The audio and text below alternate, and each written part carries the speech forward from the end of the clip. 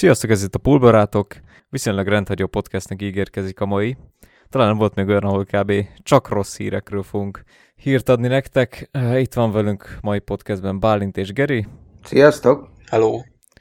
Én pedig Balázs vagyok. Amióta felvettük az utolsó podcastot, azóta lejátszottuk a hírhedt BL meccsünket az Atleti ellen. Jól ki is kaptunk, jól ki is estünk. Azt gondoltuk, hogy ez az év eddigi legfontosabb történése volt, aztán még csak utána jött a fekete leves. Milyen benyomásaitok vannak egyáltalán a meccsről? Nem tudom, sajnáljátok annyira a kiesést így a későbbi történések tudatában, vagy tulajdonképpen egy marginális dolognak tartjátok inkább? Hogy álltok hozzá, srácok? Én úgy vagyok vele, hogy még a legelején, amikor úgy volt, látszott, hogy meg lesz ez a bajnokság, akkor úgy voltam vele, hogy nagyon jó lenne, ha mondjuk veretlenül lenne meg. Aztán amikor kikaptunk a Watfordtól, úgy voltam vele, azért a BL-ben még mindig talpon vagyunk, meg a csapat is jó. Így szépen lépcsőzetesen, hát egyre kevesebb minden van, ami egy ilyen bámulatos szezon után megadathat nekünk. Úgyhogy én most már csak azért szurkolok, hogy valami olyan ember hozza meg ott a döntést, aki kicsit képbe van, mert az tuti, hogy 22 pontos előnyről megnyertük volna a bajnokságot, de azzal is tisztában vagyok, hogy mivel ez nem egy matematikailag bebiztosított bajnoki cím, ezért szerintem jogilag ez nem adhatják oda, csak úgy. Támadható. Ezek jutottak eszedbe az atleti meccsről? Igen. Amúgy az atleti meccs nagyjából igen. Aha. Ez játszódott le bennem, amikor végül is kikaptunk. Na és Geri, milyen volt? Nem tudom, nekem az atleti meccs, ugye ezt már az előző podcastekben megvolt, hogy én ugye kedvelem ezt a másik csapatot is.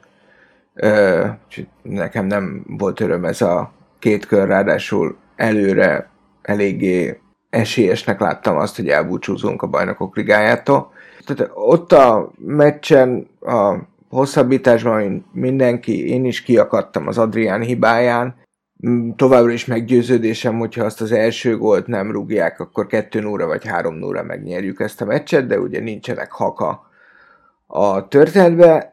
De azért nem voltam csalódott, mert hogy letoltunk egy kurva jó 100 percet, egy védekezés magas iskoláját nyújtó ellenfél ellen, teljesítettük azt, amit akartunk. Hát nem volt elég a végéig, de én így nem dőltem a kardomba, és alapvetően a meccs előtt is nem is annyira védekezésként, sőt én alapvetően amikor bejutottunk a 16-ban ugye már akkor nagyjából lehetett tudni, hogy bajnokok leszünk, már ha bajnokok leszünk, erre majd ugye visszatérünk. Erre majd később, igen. Igen, de hogy számomra nem volt annyira fontos ez a BL, ezt most már több podcastban elmondtam, most már nem teljesülhet egyik sem, hogy annyira nagyon-nagyon nyertük a bajnokság elejét, én úgy voltam vele egy idő után, hogy valami történjen még mellé, tehát hogy ez FA kupa, Bajnokok Ligája döntő, vagy veretlen szezon, valamelyik mondjuk ebből a háromból történjen meg, és akkor ugye szép lassan itt mondjuk másfél hét alatt kipipáltuk ezt mind a hármat, tehát ilyen szempontból csalódott voltam, de én ebben a meccsben semmi olyat nem éreztem, tehát talán ez a legjobb szó rá, hogy nem volt hiányérzetem. Tehát beletett a csapat mindent abba, hogy kiverjük az Atletikót. Gyakorlatilag szerintem nüanszokon múlt, hogy nem mi vagyunk a 8 között. Nagyon sajnáltam a harmadik gólt, bár bevallom őszintén még nem láttam. Tehát én 2-2-nél kikapcsoltam a tévét. Vegyük végig talán a meccset, mert tipikusan az a fajta meccs volt, amiről érdemes sokat beszélni, és hogyha nyertünk volna, akkor valószínűleg már rögtön utána ki is beszéltünk volna, és már rég kint lenne az a podcast. Igen. Tehát a felállás nagyjából mindkét csapat részéről, nem tudom mennyire értettek egyet, kb. A lehető legerősebb csapatot küldték fel az edzők. Abszolút. Diego Costát nem értettem, hogy miért nem Morata kezdett, de ez a túloldalon ez mindegy. Nálunk nyilván nagyon örültem, hogy a Hendo kezdett. Nem tudom, hogy most nyilván emiatt a helyzet miatt, amiről később beszélünk, nem tudom, hogy egyáltalán lesz-e évjátékosa, választás Angliában, de ez a meccs, az, hogy mekkora formajavulást mutatott a Liverpool hirtelen az atleti meccsre, ez eléggé ilyen vastagon aláhúzta azt, hogy az idei év legfontosabb játékosa a Hendo. És most talán azt mondod, a meccsnek is jó volt az ember, szerintem? Nagyon sok jó teljesítmény volt szerintem. Nekem nagyon tetszett, ahogy Salah játszott, nyilván, hogyha egyszer betalált volna, akkor nem kérdés, hogy ő lett volna, de igen, ha választanom kellene valakit, akkor valószínűleg Hendót választanám. Ezt most akkor egy előjáróban megkérdezem mindkettőtöktől, aztán megmondom, hogy mi a helyes válasz. Jó. Bálint, akkor szerinted ki volt a meccsembere? Szerintem én Oxot mondanám. Csak mert itt Attila ugye írt nekünk egy kis adásmenetet, egy kis mankónak, amit lehetséges használni, és oda van írva meccsembere, kérdőjel, zárójelben Hendo felszopás, tehát már adott egy kis segítséget, hogy vajon ki lesz a meccsembere, hogy mégiscsak. Úgyhogy Attila szerint Hendo lett az. Ahogy ezt lehet számítani, hogy keményen neki is mentünk az Atletinek már az elejétől fogva, mivel hát az Anfielden vagyunk, ez a szokásos mentalitásunkat nyilvánvalóan. A 21. percben jött szerintem az első ilyen igazán kérdéses dolog, egy szöglet után ott Felipe kezére pattant a labda, nem tudom, emlékeztek rá még? Én emlékszem a kézre, de az engem egy pillanatig nem hittem el, hogy 11-est adnak érte nekünk. Én megmondom őszintén, most így nem ugrik be. Hát egyébként nem is volt egy olyan nagy dolog, csak úgy gondoltam megkérdezem, mert volt egy kéz, nyilván ilyenkor sok vérmesebb szurkoló azért azt mondja, hogy egyértelmű 11-es és hasonlók, de igazából csak teljesen vétlen volt, és szöglet után oda pattant a kezére a labda. Szerintem sem volt. Abszolút, de egyébként a csoportban a végén eluralkodó bírózást sem értettem. Azt nagyon nem szeretem. Szerintem nem volt indokolt. Erről van szó. Semmi nincs. A bíró tette a dolgát. Jó voltak olyan pillanatok, amikor azt mondtam, hogy megint dobta magát, vagy megint nem történt úgy semmi, vagy éppen, hogy jobban megfoghatta volna a dolgokat, de ez minden meccsben benne van. Én nem tudok fölidézni komoly bírói hibát a meccsen egyébként. Különösebben is. Aztán a 36. percben Trent Alexander-Arnold adja be a szélről a labdát, Firmino belepiszkál, és Oblak egy akkorát vét, hogy leszakad a pofám. Igen. Az megvan? Igen. Amikor reflexből beleüt. Úristen, ezzel nagyon kész voltam, és itt megmondom előre, hogy szerintem egyébként Oblak volt a meccsembere, mert... Ja, az mindenképp, azt nem tudtam, tudtam, hogy onnan is lehet választani. Ezt már nem hiszem el, komolyan mondom, hogy mekkorákat védett, és mindenki tudja róla, vagy hát nyilván aki nem néz La Ligát, mint én például csak a FIFA-ból tudom, hogy elvileg ugye mennyire jó kapus, de amiket itt láttam, hát ezt nem hittem el egyszerűen, hogy olyanokat védett tényleg, mint amilyeneket tudjátok, a Dehelyától szoktunk meg még egy pár évvel ezelőttről. Igen, csak az Oblak állandóan hozza ezt a szintet. Igen. Na igen, hát én ezt nem tudtam, nekem ez így meglepetésként ért, hogy baszki, már olyan beadás volt, hogy ment a kapura, Firmino belepiszkál, megváltoztatja a labda útját, úgyhogy ilyen, nem tudom, 3 méterre van kb. Az Oblaktól, és reflexből úgy kivédi, hogy ezt nem hiszem el, komolyan. Hiszen már majd megőrültem. A Simeone nyilatkozta a meccs után, hogy, és szerintem teljesen megállt ez a hasonlat, hogy a Atletico Madrid játékában az Oblak legalább annyira fontos szereplő, mint a Barcelonában Messi. Igen, hogy a Barcelonában Messi dönti el a meccseket, az Atleticóban meg az Oblak. Így van. Valóban ugye főleg azt tekintve, hogy az Atletico ugye mennyire defenzív játékot játszik, nyilván a kapusnak egy sokkal fontosabb szerepe van. Mint ahogy a Messinek pedig ugye a Barcelona támadó játékában, mivel a Barca pedig ugye alapvetően nem egy védekező jellegű csapat. Hagyományosan. Így van. Tehát azt tudtuk, hogy jól fog védeni. Én tudtam, meg gondolom még rajtam kívül azért jó páran. Tehát, hogy amikor így leváltam erről a Adriános sztoriról elég hamar, először én is kiakadtam rá, aztán ott valaki lecseszett a Facebook csoportban, és rögtön igazat is adtam neki. Tehát, hogy nem lehet egy személyben egy kapust hibásra tenni, amikor 32 kapura lövésből 2 gólt rúgnak a támadóink. Persze. Tehát, hogy... Hát meg amikor az ellenfél kapusa meg úgy véd, mint a Jézus Krisztus. Igen, hogy igazából talán 3 vagy 4 igazi nagy bravúrt kellett az Oblaknak bemutatni. A 30 többi próbák, vagy nem többi, hanem a 30 többi próbálkozás, igen, az meg mind olyan volt, hogy nem okosan próbálták meg a Salának is, meg a Robertsonnak is volt olyan helyzete, amit ha okosan próbál megoldani, az instant gól. Hát igen, például, hogyha Robó nem a kapufára céloz. Jó, nem pontosan erre gondolok, de volt olyan, amikor azt hiszem, nem is tudom, talán 10 vagy 16 méterre a kaputól teli csőddel megküldte és fölé ment. Igen, az a robó volt még később egy szöglet variáció után, az nagy volt megint egy kis szöglet. Igen, de ebben valószínűleg igazad van, de szerintem az is tény, hogyha tehát van mondjuk, most nem is tudom, mostani formát tekintve talán a Ter Stegen, az Alisson és a Oblak a világ 3 legjobb kapusa talán, nem tudom, biztos hagyok ki valakit, de persze a Gulácsit, de nagyjából ezen a 3 kapuson kívül bárki védte volna az Atletico hálóját, akkor ez egy 4-5-0-ás győzelem szerintem. Hát sajnos van benne valami, igen. Azt mondtam is a meccs után, hogyha fordított helyzet van, és az Atleticónak kell kiállni cserekapussal, akkor itt az első félidő után, de legalább a meccs vége az 3-4. Igen, de hát ezek a haval kezdődő mondatok. Ez a baj az egészen. Na de aztán az első félidőben nyomtunk tovább. A 43. percben született a gól. Oxinak volt egy reménytelen, szerintem legalábbis egy reménytelennek tűnő beadása, amire Gini érkezett viszont tökéletesen úgy, ahogy a Barcel. Ezzel lett 1-0 az állás. Szerintem egyébként a teljesen jelentéktelen akció volt a többi támadásunkat figyelembe véve, legalábbis azokhoz képest. Nem volt egy kifejezetten kidolgozott helyzet, egy random beadás a szélről, jött üresen Gini középen, ott is hagyták, teljesen nem figyeltek rá. Szerintem igazán ilyenkor mindig abból jön a gól, hogy az látszik, hogy a Atleti hiába tudja ezt a legjobban a világon, ezt a játékot, de tehát ők sem gépek. Ott volt egy pillanatnyi kihagyás, amikor meg épp eltaláltuk a kaput. Tehát, hogy én nagyon örültem, hogy megvolt az első félidőben.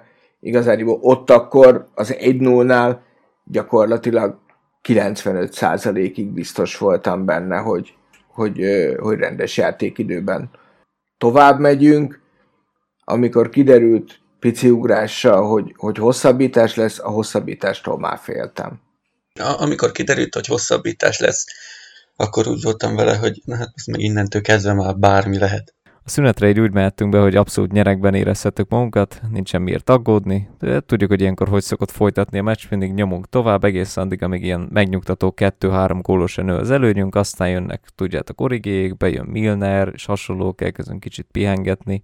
Hát nagyjából én erre is számítottam, nem tudom, ti hogy voltatok vele, hogy meg lesz ez simán, most előbb ugye mondtad, Geri, hogy te is erre számítottál, én is egyébként így voltam vele, hogy ez valószínűleg meg lesz ilyen 2-3-0-ás győzelem, mint ahogy előtte is vártam már. Én nem hogy gondoltam rá, hogy ez meg lesz, hanem én a második félidőre mondhatni tisztában voltam vele, hogy ez már megvan. ez így mondjuk jobban hangzik. Igen, és volt furcsa, hogy nyomtak tovább, és aztán jöttek a helyzetek, de a gól nem. De ugye ezt az első félidőben már rendesen megszoktam. Aztán úgy is jöttünk ki ennek megfelelően a második félidőről, hogy ott aztán kőkövön nem maradt, a 10 perc alatt kb. A világ összes helyzetét kihagytuk. És ahogy az ilyenkor ugye legkedvesebb szakértőink szokták mondani, ugye várható volt, hogy ez a sok kihagyott helyzet megbosszulja magát. Nagyon nem szeretem ezt a frázist, mert semmi értelme, most azért, mert egy csapat kihagy sok helyzetet, miért lőne pont gólt a másik, ez egy fasság, de... De azért sokszor van így. Hát igen, ugye most is volt valami hasonló. A futball íratlan szabálya. Igen, mert a labda gömbölyű. Igen. Aztán jött az 56. perc, ahol megtörtént a fordulópont, hogy úgy mondjam, még ha az akkor nem is látszott annak, és tulajdonképpen játékképét tekintve még nem is jelentette azt. Tehát lejött Diego Costa, és bejött helyette ez a Llorente gyerek, aki még csak nem is a Llorente, nem az a Llorente, nem a Fernando Llorente, akit ugye mindenki ismer, hanem a Real Madridból vette, nem is tudom, kölcsön, vagy most már végleg ott van náluk, nem azt tudom. Végleg vette meg talán. Megvették a Real Madridból, ott se volt egy, nem tudom, korosztályos csapatokban játszott, szerintem max. 1-2 meccse lehetett a nagy csapatban. Aztán nem tudom, ha jól sejtem, azért ti sem bántátok így első blikre ezt a cserét, hogy Costa elhagyja a pályát, mert én nem tudom, jó szívvel látom azt mindig, hogyha lesétál a pályáról ez az ember. Persze, mert én bennem még mindig az van, amikor a Chelsea-ben játszott, és nem sok Chelsea meccset néztem meg, de amikor ugye megnéztem, mindig az volt, hogy bármilyen szarul játszott a Chelsea, a Costában mindig benne volt a gól. Akármelyik pillanatban nem tudhatta az ember, mert meghúzott egy, hát nem mondom, hogy cselt, mert nem nagy cselező a Diego Costa, de mindig benne volt valami váratlan. Egy piros, vagy valami. Igen. Hát igen, lefordulásokból tudjátok, hogy megkapja a labdát, ilyen 16 méteren, hirtelen ráfordul a kapura, és onnan ellövi, és ott tényleg aztán lehet bármi. Igen. Meg inkább azért emlékszünk rá, legalábbis én, mert olyan egy tűrhő paraszt, mint a Fellaini, tudjátok, hogy akármit csinál a pályán, már azért fújolok, akár valamit, csak akár merre megy. Na mindegy, hagyjuk is azt az embert, elhagyta a pályát, feljött ez a jó rende, azt hittük minden rendben lesz. És aztán végül is egész szépen elcsordogált ez a hátralévő 40 perc. Még ugye, ahogy korábban is említettük, Robónak volt később egy kapufája, meg történtek még itt... Bár azért az a lesgól a utolsó percben, amit szereztek, ott szerintem mindenki öregedett egy pár évet. Hát én megfagytam. azért az brutális volt. Ott már csak nyomkodtam a telefonomat, biztos volt, ott egyébként teljesen azt éreztem, hogy most ez olyan vicces lenne, hogyha most fejelnének, vagy szereznének egy gólt valahogy, tudja, hogy röhögnék, de ahogy befejelte azt a gólt, nem is tudom kisnott, azért összefostam magamat egyről a kettőre, az biztos nem létezik, bazzak, hogy így essünk ki, nem lehet ennyire igazságtalan a sors. Aztán hát végül is nem is lett az, meg az is lett később. Aztán végül is lefújták az első félidőt, hiába, vagyis a második félidőt is, hiába nyomtuk tövig a gázt, nem történt különösebb átütő teljesítmény. És ami érdekes volt, vagy kevésbé, mert ugye Klopptól ezt már valamennyire el is várjuk, hogy nem tudom, tudjátok pontosan, mennyit cserélt a rendes játékidő alatt? Egyet, nem? Egyet? Mert én is úgy emlékszem, ezt most speciál nem néztem vissza. Igen, nekem is az rémlik. De ez annyira meglepő volt, hogy mindig ezt felrújjuk neki, hogy csak kb. Így 70. perc körül szokott cserélni először, vagy 80-ba, tudjátok, behozza Origit, meg ilyesmi. De most egyáltalán nem volt semmi, és nem tudom, hogy ez annak volt köszönhető, hogy nem tudott mit kitalálni még, hogy még jobban feltörje a védelmet, vagy ezt úgy érezte, hogy előbb-utóbb úgyis gólt fogunk rúgni, mert van olyan jó így ez a csapat. Hát ennél jobban már hova támadjunk? Az az igazság, hogy ha végig gondoljátok, és ez nagyon-nagyon nehéz egy ennyire mindentől függetlenül jó szezon után mondani, de nekem az egy hiányérzetem meg volt ebben a társaságban végig, ami persze, mivel nagyon jó teljesítmény nyújtottunk, így nem számított sokat, de hogy sosem volt az érzésem, hogy a padról bejöve valaki lendíteni tudna ezen a top 11-en. Tehát az oké, hogy a beszélgetésekbe beírjuk mindig, hogy jöhetne Origi, de gyakorlatilag ez az egy ötlet volt mindig a padról, és itt nem éreztem, hogy az Origi sokat tudna tenni érte. Tehát, hogy ilyen szempontból nem lepett meg, hogy nem cseréltünk. Azon meglepődtem, hogy a Hendo ilyen hosszú ideig bírta. Érdekes, mert az Origi nincs, legalábbis ahányszor láttam, ugye beszállva csereként nincs olyan formában, mint egy-két hónappal ezelőtt, amikor azért tényleg brillírozott. Ott voltak neki olyan meccsei, amikor tényleg lehetett rajta látni a cselezőkészséget, meg ugye ment is neki. Az marha fontos, hogy meg a hajtást, akarást, ami megvolt benne most is, de egyszerűen eredménnyel nem párosult. Én egyébként lehet, hogy ezzel most a tavalyi Barcelona meccs meg BL döntő után kiűzetek a paradicsomból, de tehát én nagyon hálás vagyok Originak azért a 2 meccsért, de én őt tehát szerintem gyengébb játékos, mint amennyi a Liverpoolba kell. Idei évében nem is nagyon emlékszem, van neki olyan gólja, ami pontokat ért? Nem tudom, de erre majd később szerintem beszélünk, mert lesz még ilyen téma, jó. Ezt itt felírták, hogy kiket látnánk még szívesen a padon, meg hasonlók, még itt a hosszabbításra. Szóval aztán a hosszabbítás úgy kezdődött el, hogy ezt várhattuk, nyomtuk tovább tövig a gázt, 94. perc, jött egy beadás a szélről, Firmino a kapufára fejel szándékosan, csak azért, hogy magának hatasson egy gólpaszt, ezzel lett 2-0.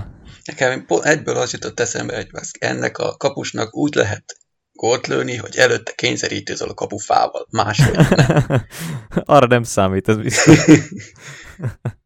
Bobby azt mondta erről, hogy challenge accepted, és ő ezt is meg tudja csinálni. A következő az lesz, hogy majd megcsinálja ezt úgy, hogy letakarja a fél szemét. Hoppá. Igen. Meg nem néz oda, ahogy szokta. Meg kézen áll, meg mit tudom én.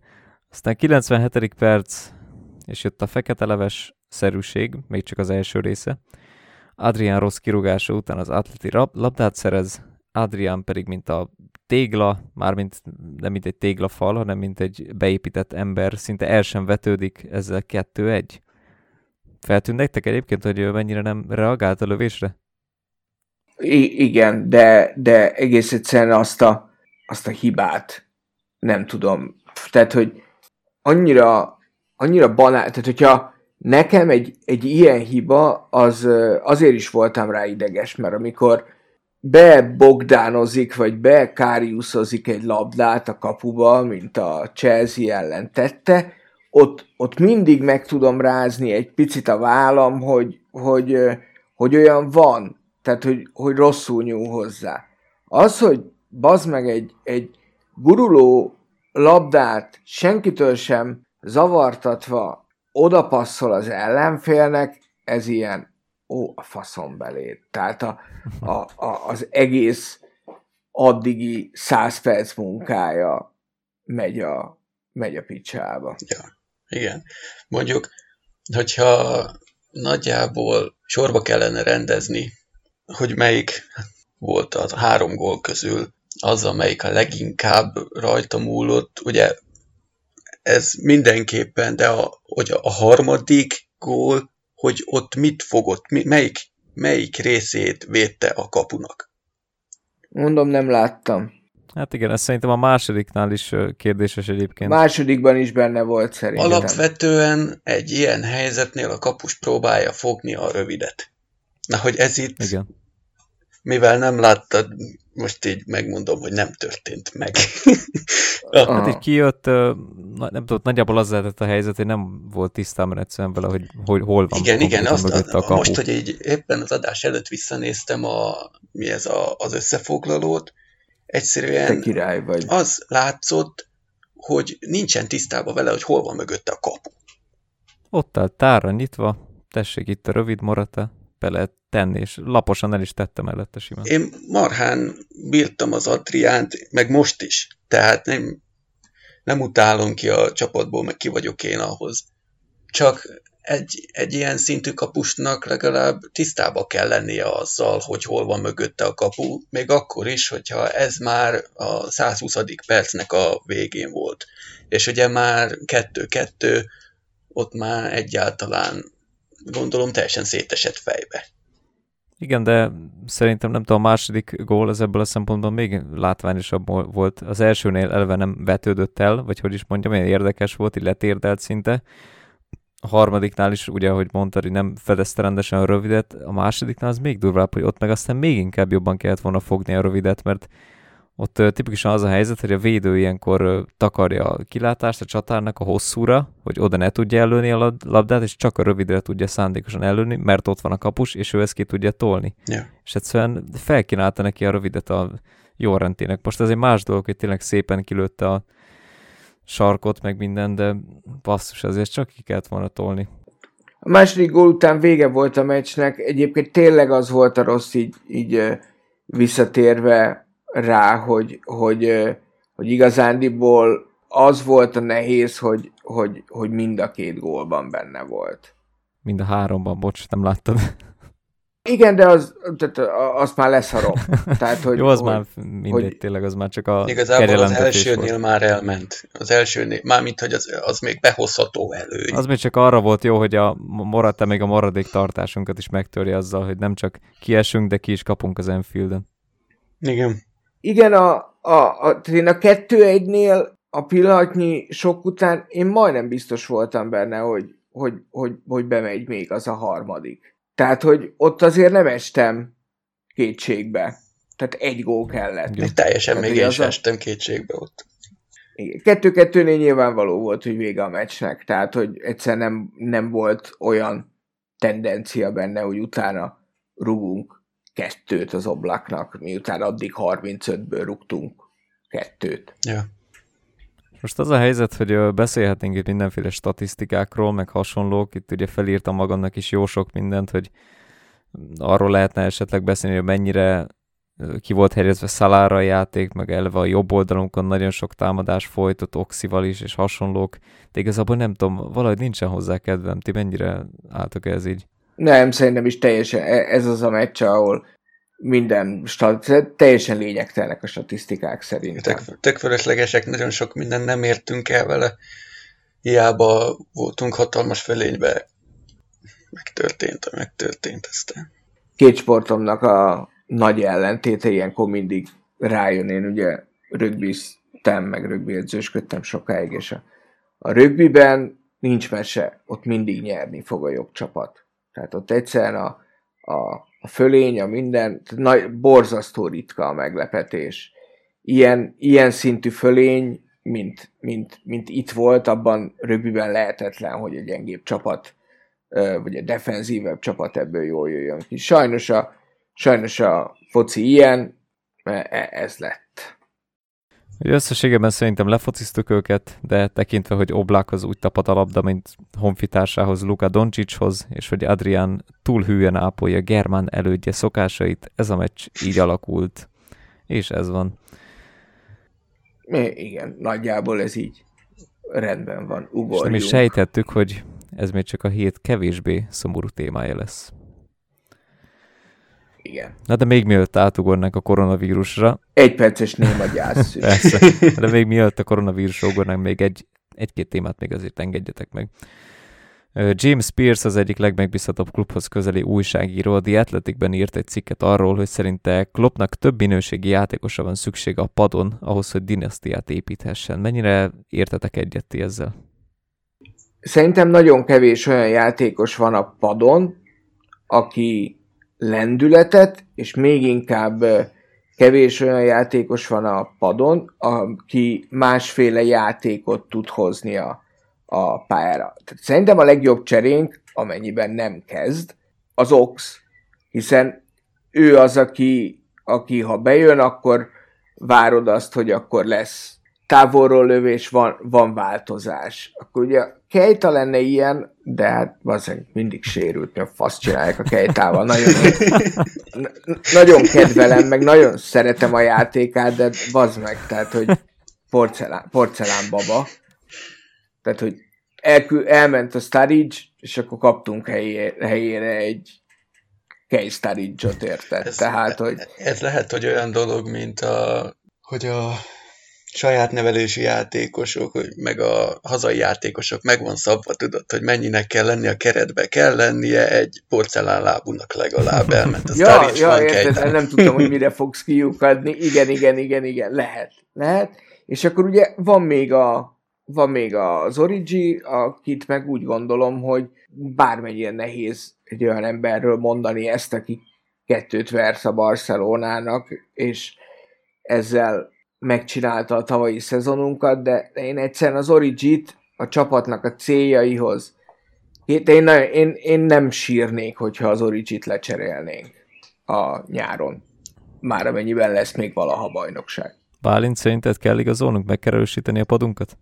Mindenképpen. Az megint más, hogy hol, mert szerintem a középpálya ezzel a Fabinho, Wijnaldum, Henderson 3-assal, ez azért elég stabilnak tűnik, és ugye, hogyha probléma van, akkor oda még simán jöhet Ox, vagy mondjuk egy egészséges Keita, ha még jó formában is van. Az a középpálya, az mindenképpen szerintem, azt nem kell bolygatni. A támadó 3-asunk az megint egy más téma, oda szerintem mindenképpen kellene valaki, aki effektívebb az Originél. Én is unom már ezt, hogy egyszerűen örökké csak abban bízunk, hogyha szarban vagyunk, akkor Origi majd bejön és megoldja, meg hogy Milnert ugye bárhova be lehet állítani, hogyha sérült egy középátvéd, akkor ott van Milner, hogyha sérült egy kapusunk, ott van Milner, minden, bármi van, ott van Milner. Lehet, hogyha Milner véd, akkor tovább jutunk, nem? Lehetséges. Lehet, mert ő benne van annyi higgadtság, hogy elbikázza a másik. Na, az biztos. Ja, mondjuk egyébként, ha már kispad, és Adrián nekem annyi bajom van ezzel az Adrián sztorival, amit most még nem ülepedett le bennem, tehát nem biztos, hogy ennyire sarkos a megfogalmazásom, de technikailag a két kupa kiesésünkben mondjuk fogalmazzuk úgy, hogy szerepet vállalt. És tudom, hogy ingyen van, tudom, hogy ne várjunk el extrákat, tudom, hogy tehát nem fog sztárkapus ülni a kispadon is. Én az Adrián helyett jövőre jobban örülnék egy olyan fiatal kapusnak, aki inkább tehát az Adrián ennél jobb már nem lesz sosem. Rosszabb lehet. Tehát én őt szívesen lecserélném. Ez ilyen play for free. Meg hogyha megnézitek, azért mostában egész trend szokott kialakulni abból, hogy nagy csapatok, meg ilyen, tehát igazán gazdag ilyen PSG, Real Madrid, ilyen szintű csapatok kb. Két olyan kapust használnak, akikből az egyik az egy valamennyire fix kezdő, egy világklasszis kapus, mögötte pedig van egy olyan, aki már szintén a világklasszis kategóriába sorolható esetleg, de ő meg nem is tudom, ott szokott kuksolni a második helyen. Most így mondok egy példát, mondjuk a PSG-nél évekig volt az, hogy ott volt egy Sirigu, egy Trapp, egy Buffon, egy Areola, most egy Keylor Navas, és ezek folyamatosan ott voltak egy Buffon, nem tudom, mondtam ezzel. Igen. Ja, mondtam, és de a Buffont lehet kétszer is mondani. Megérdemli. Ő van annyira világklasszis. És ezek folyamatosan ott voltak egymás mögött, de most a Buffon ugye ott van most a Szczesny mögött is a Juventusban. A Manchester Citynek is sokkal jobb második számú kapusa van Willy Caballero személyében, de még ha megnézed a Manchester United-et is egy Dehe mögött ki van, egy Romero, akire most lehet mondani azt, hogy nem egy nagy vasszizdász, de ez mégiscsak egy VB döntőn védett, és nem véletlenül. Igen, az a baj, ilyenkor én mindig azt szoktam példának, ilyen szempontból jó a Romero, tehát szerintem, hogyha Premier League klubcsapatainak fölajánlanád ingyen Romerót, hogy ő fog védeni nálatok holnaptól, akkor mondjuk 6 egyesület mondana nemet, tehát mondjuk a City, a United, a Chelsea, mi, a Leicester, meg biztos van még egy-két, akinek most nem jut eszembe a kapusa, és az összes többi azt mondaná, hogy jöjjön. Ha ugyanezeknek a csapatoknak fölajánlanád az Adriánt, akkor valószínűleg maradna a nyakunkon. Van benne valami. És hogyha fölajánlod nekik a Káriuszt, akkor meg is vernének. Ez már személyes sértés nyilván. Pedig hamarosan bekövetkezik majd az is, mert ugye a Besiktásnál se hozza le a csillagokat az égről. Ajjaj, nem sokára visszatér a legenda. De a jobb kérdés szerintem ilyen igazolási szempontból az, hogy mennyire illik bele a klub filozófiájába az, hogy ilyen sztárokat igazoljunk. Gondolok most ilyen Mbappékra, Wernerekre, mert azért nem igazán szoktunk hozzá ezekhez. Szerintem a Werner beleillik, én a Wernernek nagyon örülnék. Tudom ezt is, hogy itt most volt egy időben most az a cikkezés, hogy mennyire gáz, hogy a Werner 2 naponta közli, hogy ő kurvára ide igazolna. Igen. Ez a mennyire gáz. Mi ezt eddig fordítva éltük át. Tehát eddig azt éltük át, hogy a Suárez, meg a Coutinho, csak hogy 2 nevet említsük, ő 3 naponta telesírta a közösségi médiákat, hogy ők már pedig Barcelona játékosok akarnak lenni. Átestünk a ló túlodára, és valaki azért sír, hogy ide akar igazolni, én ezt ki tudom heverni. Én nagyon örülnék a Wernernek, nézek Bundesligát is. Csávónak nem a legjobb a helyzet kihasználása, ez tény, tehát nem ez a 1/1-es csatár, de mondjuk azért az elején a Manénak is például a helyzet kihasználása elég komoly gondjai voltak. Tehát, hogy ilyen szempontból ez nem gond szerintem. Hogyha belegondoltok, mi nem igazán szoktunk egyáltalán nagy sztárokat igazolni, de régebben se volt ez nem igazán volt rá példa szinte soha. Tehát Fernando Torres is kb. Úgy jött, hogy egy nagyon jó spanyol szinten egy nagyon jó tehetséges csatár volt, és nálunk vált igazán világsztárrá, ugyanez a helyzet Suárezzel, Coutinhoval és hasonlók. Nem is tudom, most már talán vagyunk akkora klub szerintetek, hogy most már nem számít nagyobbnak egy játékos, amikor klubunknál esetleg? Most valahogy arra akarok kiukadni, hogy értitek, egy Ronaldo az még mindig nagyobb brand, mint a Liverpool szerintem, meg egy Messi. De mondjuk egy Werner az már esetleg alatta van a Liverpoolnak. Az mindenképp, meg szerintem azt ne felejtsük el, hogy mondjuk idehozni az Mbappét, vagy nem fogos, hogyha agyon Havertz, azt hiszem úgy hívják ezt a Leverkuseni üdvöskét. Tehát én azt nem tudom elképzelni ennek a klubnak az identitásából, hogy ide jöjjön egy 20 év körüli gyerek, 5 éves szerződéssel 184 milliárd euróért, és olyan fizetése legyen, ami fölötte van a Van Dijkéknak. Ezt én nem tudom elképzelni ettől a klubtól. És viszont a Werner az például nem lenne, úgy tudom, nem lenne top fizetés sem. Tehát nyilván nem keresne szarul, de hogy ő neki nem kell lehozni a csillagokat valószínűleg. Lehet, hogy amennyit nyilatkozik, lehet kiderül, hogy ingyen is jönne már, csak jöhessen, érted? De mindegy, nem elhűlve, de hogy, hogy az egy normális lépés. Tehát egy Mbappét egyszerűen nem tudok elképzelni. Ugyanúgy nem tudom elképzelni ezt a Havertzet, hogy egy 20 éves, vagy most már 21 éves srác legyen a Liverpool történetének legdrágább igazolása. Tehát, hogy ez egyszerűen nem tudom elképzelni. Az nem lenne, hát nem Liverpool way, na.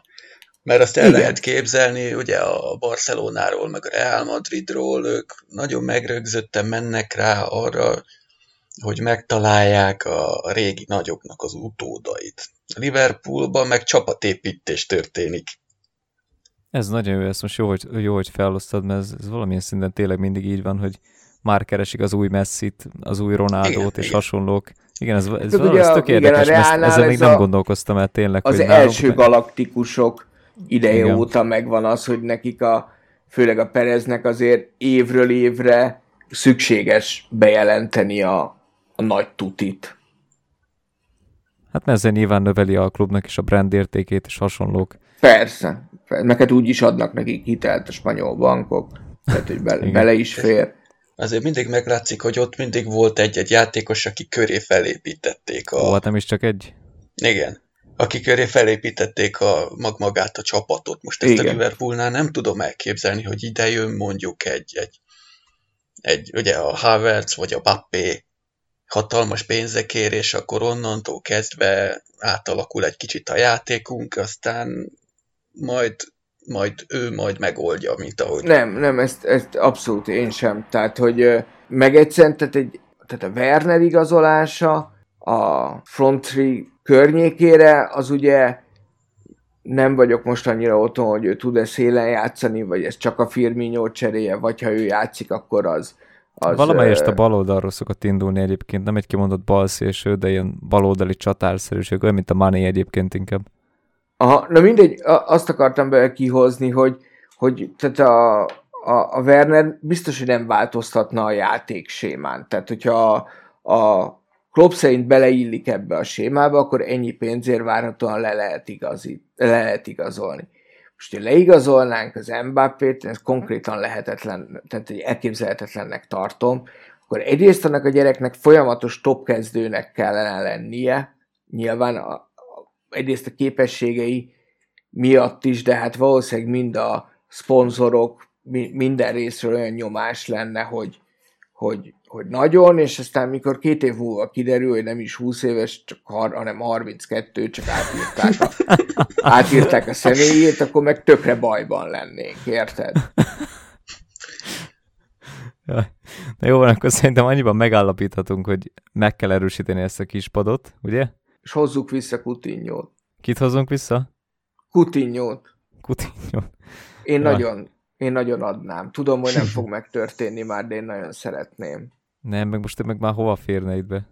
Ja, oda a cserepadra. Na, jó, vagy nem tudom, Oxi meg ha Keita sérült, ami ugye általában az, akkor esetleg az ő helyére tényleg. Hát majd megcseréljük. Csinálunk egy ilyen cserét mostanában, úgyis divatos, hogy a Keitát meg a Coutinho-t megcseréljük. Egy Lallana elég lesz azért a Coutinhoért.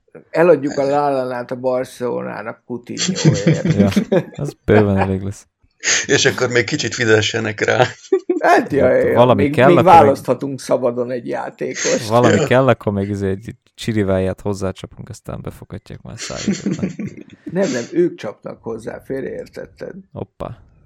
Egy 40 éves Iniesta. Ja, az már nem is ott játszik tényleg. Ja. Na, mindegy, akkor most elég a vidámságból, áttérünk az utolsó témánkra. Szomorúak itt az idő. Most mindenki legyen szomorú, most azonnal. Ide valami harangszót majd be kell játszani, vagy nem tudom, valamit, hogy igazán elszomorkodjanak a kedélyek. Igen. Hello darkness, my old friend.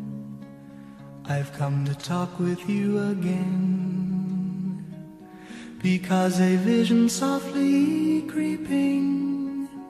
Az a helyzet, hogy a Premier League április 3-ig már biztosan szünetelni fog. Hát nem tudom, szerintem ez azért egy kicsivel tovább fog tartani, főleg az elmúlt napok eredményeinek fényében. Nem tudom, ti hogy vettök ezzel. Geri, te tudom, most egy kicsit sokat olvasgattál a koronavírussal kapcsolatban. Igen. Én az áprilist gyakorlatilag nem látom esélyét, hogy áprilisban bármilyen élet újraindul. Ezen belül a... Mármint futball élet, nem kell megijedni azért. Hát szerintem nagyban összefügg. Tehát, hogy most még befele záródnak az országok, mindegyik. Azt kell megvárni, hogy mikor fog először lefele csengeni Olaszország, abból sejtető, hogy a többi mikor cseng le. Talán én úgy számolom, hogy az április elmegy, úgy, ahogy van. Ezáltal a bajnokság, hát olvasgattam, mondjuk ezt főleg a magyarul csak az Ati posztjaiból tájékozódtam, egy-kettőnek utána néztem angolul. Szerintem elváltozott, valahogy lejátszuk a bajnokságot az EB terhére. Én ezt egy reális opciónak látom. Az, hogy nem lesz bajnokság, és megmaradnak ezek az eredmények, és bajnokok leszünk, azt sajnos nem a saját miattunk tartom valószínűleg, mert az egész bajnokok ligája, meg minden miatt nincs különösebb jelentősége magán a trófeán kívül, hogy ki egy adott ország bajnoka. Én azért nem tartom esélyesnek, hogy azt sikerül keresztül vinni, hogy ez így, ahogy van, jó, mert a kiesésért menő harc az nagyon-nagyon izgis lenne tőle. Miért maradna ezben, miért esne ez ki, és így tovább. A teljes eltörlést ott meg a mindenfajta ilyen marketing, meg minden jogok miatt én nem látom esélyesnek. Meg arról esetleg beszélhetnénk, hogy mi mennyire érezzük komolynak ezt a helyzetet, vagy ilyesmi, nem? Hát én a saját helyzetemből nagyon. Már hogy érted? Hát én ugye kerekesszékes vagyok. De nem kell menekülnöd, vagy hogy mondjam, nem zombik támadnak. Nem, csak tehát én nem vagyok önellátó. Tehát hozzám reggel is és este is jön ápoló. És az esti ápolásom az egy, tehát az magánvonal, attól úgymond nem aggódok. Viszont a reggeli ápolásom és a kaja hordásom az egy önkormányzati cég, és ott azért benne van a pakliból, hogy az önkormányzati cég azt a döntést hozza, hogy kockázatos az ápolóknak hozzánk kijönni házról házra, és mindenki, akinek ilyen problémája van, oldja meg maga. Igen, tehát hogy engem eléggé érint ez a koronavírus, ráadásul nekem a munkámat is nagyon érinti, tehát hogy én nekem ez most überszopás minden irányból. Én még azon gondolkoztam, hogy mi lenne akkor, hogyha mondjuk valahogy megoldnák, hogy zárt kapuk mögött lejátsszák a maradék meccseket legalább addig, hogy egy bajnokot avassunk, ami ugye nyilvánvaló, hogy melyik csapat lenne, de az a helyzet, hogy ez egyrészt azért para, mert akkor valószínű, hogy a szurkolók úgyis összegyűlnek az utcákon, a stadionok körül, főleg Liverpoolban, az teljesen nyilvánvaló, főleg, hogyha bajnokok leszünk, ott lesz egy hatalmas ünneplés. Másrészt meg ez nagyban rombolná szerintem a Premier League-nek is az imidzsét, hogyha a zárt kapuk között, vagyis mellett vagy alatt, nem tudom, hogy kéne lejátszani a meccseket. Nem tudod megoldani, mert most már vannak ugye edzők, meg futballisták, akik elkapták ezt a szart. Meg az a baj, hogyha valami miatt újraindítják a bajnokságot, akkor azért, tehát amiatt, hogy mi 22-5 akármennyi ponttal vezetünk, az érdekel a legkevésbé bárkit, hogy mi mármint a Liverpool szurkolókat leszámítva, hogy mi mikor leszünk bajnokok. Tehát a top 4, top 6, illetve a 3 kieső, az sokkal fontosabb, viszont az jelenállás szerint szinte biztos, hogy az utolsó fordulóig nyitott maradna. Tehát, hogyha lesz bajnokság, hogy nézőkkel, vagy nézők nélkül, azt nem tudom, akkor csak úgy tudom elképzelni, hogy lemegy a maradék 9 forduló. Tehát igen, én nem látok más opciót. Igen, ebben én is biztos, hogy valamilyen szinten még be kell ezt fejezni, még úgyis, hogyha most várunk esetleg egy, nem tudom én, 2-3 hónapot akár, és majd nyáron fejezzük be a bajnokságot, de most már nincsen ilyen sok hátra. Esetleg egy ilyen feszített tempóbontott heti 2 meccsel mondjuk. Igen. Hát ugye szerintem nagyon fogja eldönteni az EB-ről a döntés, ami elméletek talán jövő héten döntenek az EB-ről. És ugye az is UEFA égisz, mint a Bajnokok Ligája, ami ugye szintén halasztva van. De azt még el is lehetne halasztani, tehát az jövőre úgyse lesz semmi nyáron, jövőre simán ráférne szerintem. Persze, egy évvel simán el lehetne tolni szerintem. Igen, mert hogyha elhalasztják az EB-t, akkor ugye kap egy elég hosszú időt a bajnokságok befejezése, ugye az a nehéz, tehát szerintem kihagyhatatlan, mivel ez a sportág azért nem annyira a sportról szól, hanem a pénzről. Tehát, hogy szerintem valahogy június 30-ig be kell, hogy fejeződjön a bajnokság, mert június 30-ig ugye vannak lejárt szerződésű játékosok, és itt, tehát ugye június 30 az a fociban az egyik ilyen váltó, tehát hogyha mit tudom én, májusban ugye újra tud indulni a bajnokság, akkor június 30-áig simán vége tud lenni mindenhol. Ha mondjuk valamiért még a május is elmegy, hát akkor azért az nyilván cicóssá teszi. Fú, egyre több és több kérdőjel van csak a fejemben, az a baj. Ezekre a lejáró szerződésekre nem is gondoltam. Én ezt valahogy olvastam, és ez nekem logikusnak tűnik, hogy ez is számít.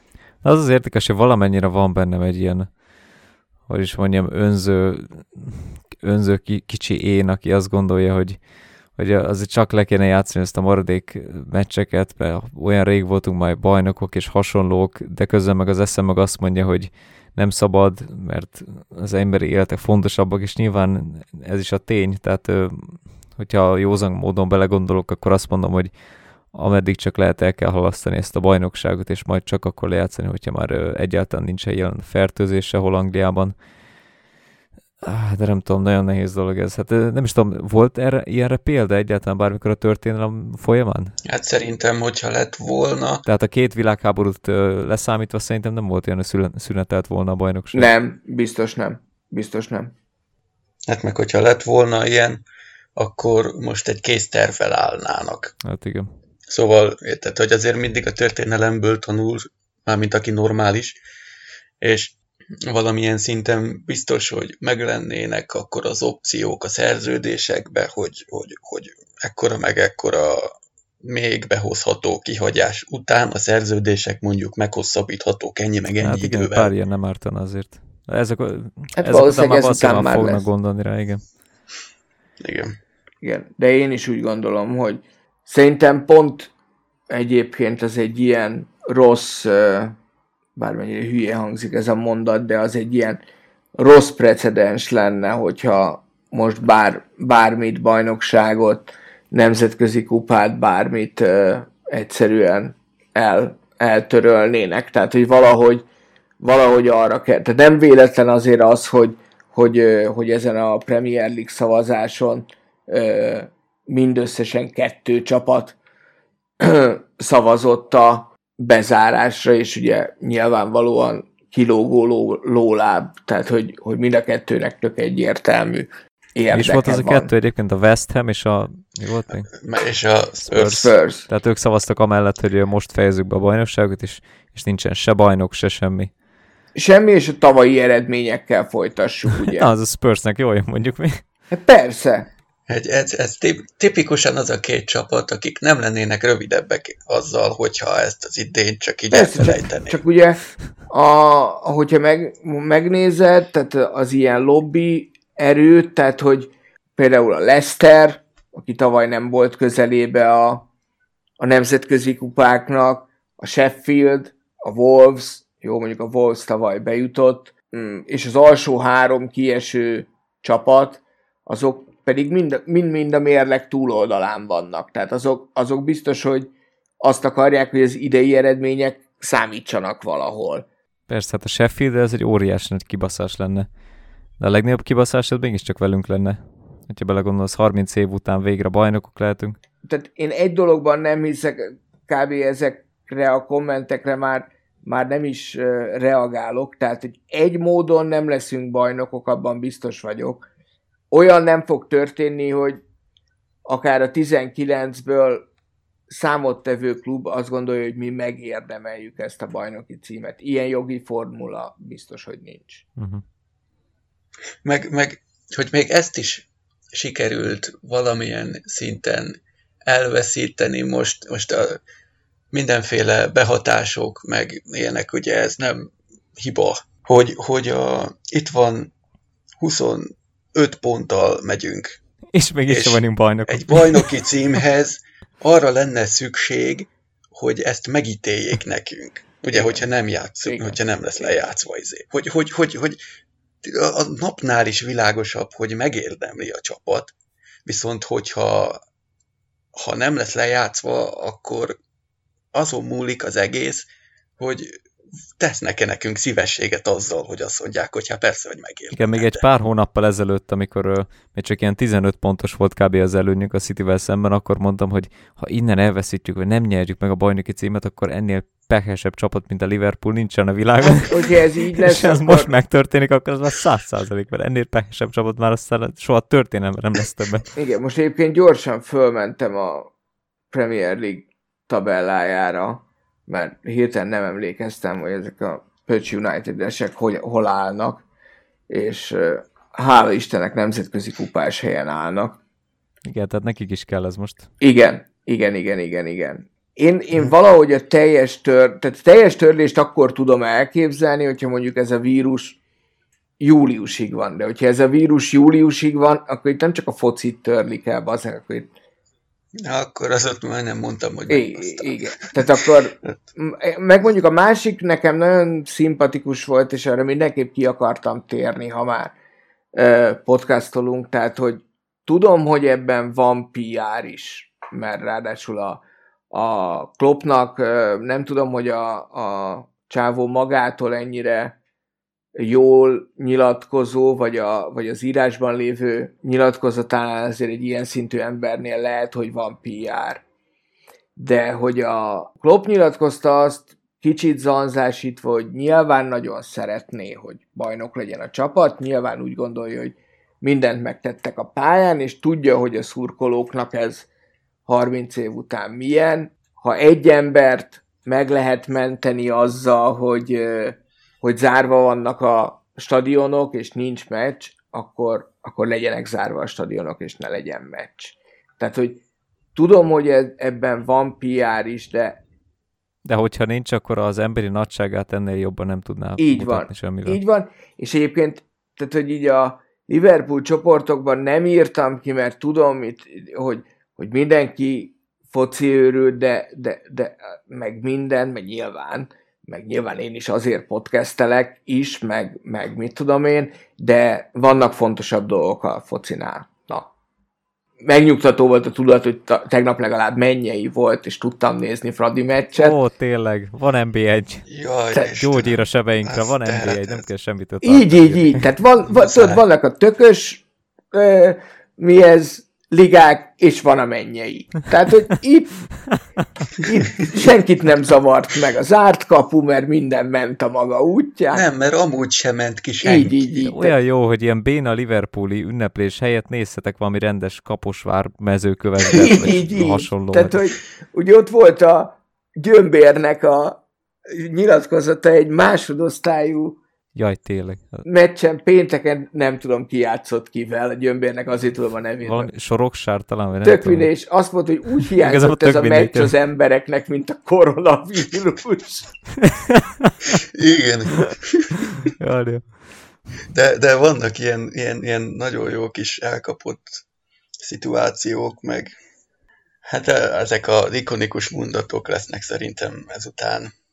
Azt hiszem, ez is ilyen másod vagy harmadosztály lehet, nem is tudom, hogy ki mondta, de azt mondta, hogy nagyon szépen megköszönik az eddigi szurkolást annak az összes 4 szurkolónak, aki kijött a meccseikre. De hát most nem tudnak bejönni, mert zárt kapu. Hát aki engedi ezeket a nyomorultakat még ilyenkor is focizni, az szopja le az anyját, már bocsánat.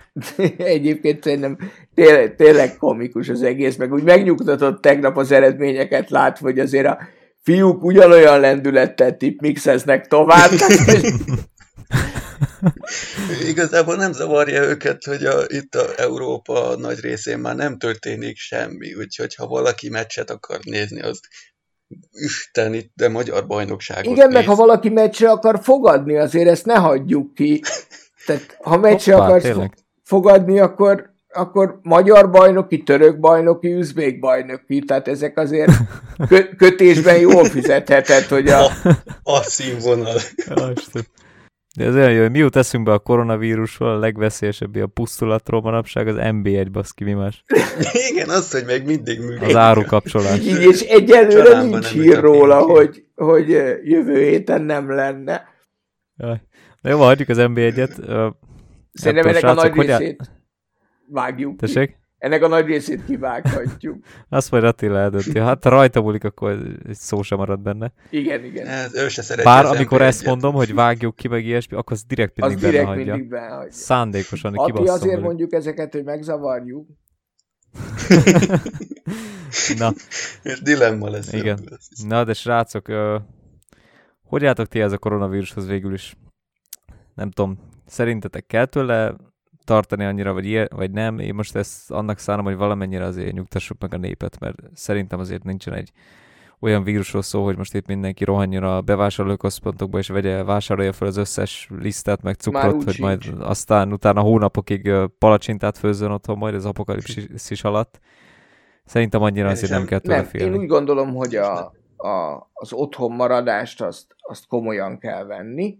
Tehát azt tudjuk tenni a megelőzésért, hogy hívják ezt szépen, tehát társadalom tudatosan élünk egy kicsit. Pontosan. Most azt kell tenni, hogy otthon kell lenni, nem kell rémhíreket olvasgatni, legfőképp nem kell rémhíreket megosztani. Terjeszteni, otthon kell lenni, meg kell, aki tud otthonról dolgozni, az nyilván dolgozzon, mert nem egy utolsó dolog, hogy a GDP ne halljon meg, és egyébként el fog múlni, vigyázni kell, ez egy nagyon hangzatos mondat lesz a végére, tényleg vigyázni kell az idősekre, és figyelni kell az idősek tüneteit, mert ők a veszélyeztetett. Amit pedig magatokért a legjobb, amit tehettek, az pedig az, hogy mostanában az immunrendszereteket minél jobban megerősítettek, szedtek vitaminokat, C-vitamin, D-vitamint, és hasonló, ez ilyen béna frázisnak tűnhet, de tényleg ilyenkor de nem, most tényleg viccenk, a legjobb dolog ilyenkor egészségesen táplálkozni, és hasonlók, menjetek el sportolni is nyugodtan, mossatok sokszor kezet, és hasonlók. Ahogy Alison mutatta a videójában. Csak a kesztyűt vegyétek le. És a szex csak kutyapózban mehet. Tényleg, hogy nem leheltek egymásra. Jó, ne érjen össze az arcotok, mert az veszélyes. Igen, illetve azt még el kell mondjam, hogy ugye most már évek óta nagy hagyomány volt, hogy a Red Let's Hungary, illetve az OLSCH szerveztek nagy ilyen évvégi ünnepségeket BL döntőre, meg idén ugye lett volna a bajnoki ünneplésre, és most ez nyilvánvalóan el fog maradni. Aztán, hogy lesz-e, majd a későbbiekben nyáron, vagy hasonlók, az majd kiderül. Illetve nyugodtan írjatok nekünk bármilyen témában, hogy milyen podcasteket szeretnétek majd hallani az elkövetkezendő hetekben, hónapokban, mivel nyilván ilyenkor meccs hiány, téma hiány, nem igazán tudjuk majd, hogy miről legyen szó, legyen-e podcast egyáltalán, legyen filmes podcast, mondjuk a Will című rettentő Isztambul témájú filmről, arról nagyon szívesen beszélnék, és szörnyűködnék itt nektek podcastben, vagy esetleg bármi másról írjátok meg kommentben, vagy hasonlók. Köszönjük, hogy meghallgattatok minket, adásainkról a facebook.com/poolbarátok oldalon értesülhettek. Soundcloudon, Spotify-on, iTunes-on a Poolbarátok csatornát keressétek, iratkozzatok fel, kommenteljetek, értékeljetek minket és hasonlók, amit csak akartok. Amennyiben keresnétek minket a lentebb belinkelt Liverpool FC szurkolói csoportban, mindannyiunkat megtaláltok. Srácok, köszi a beszélgetést! Mi köszönjük! Köszi! Vigyázzatok magatokra! Kitartást a böjtöléshez, legközelebb találkozunk, sziasztok! Hello! Ciao, ciao! Hello, virus from Wuhan. Another problem's here again. Because you see the contagion creeping, and the virus is indeed spreading, and the memory of SARS planted in my brain still remains. We stand and fight the virus. We hear of theories how it grew. From snakes and bats became a flu, passing the sickness from man to man. Now it's growing, getting out of hand.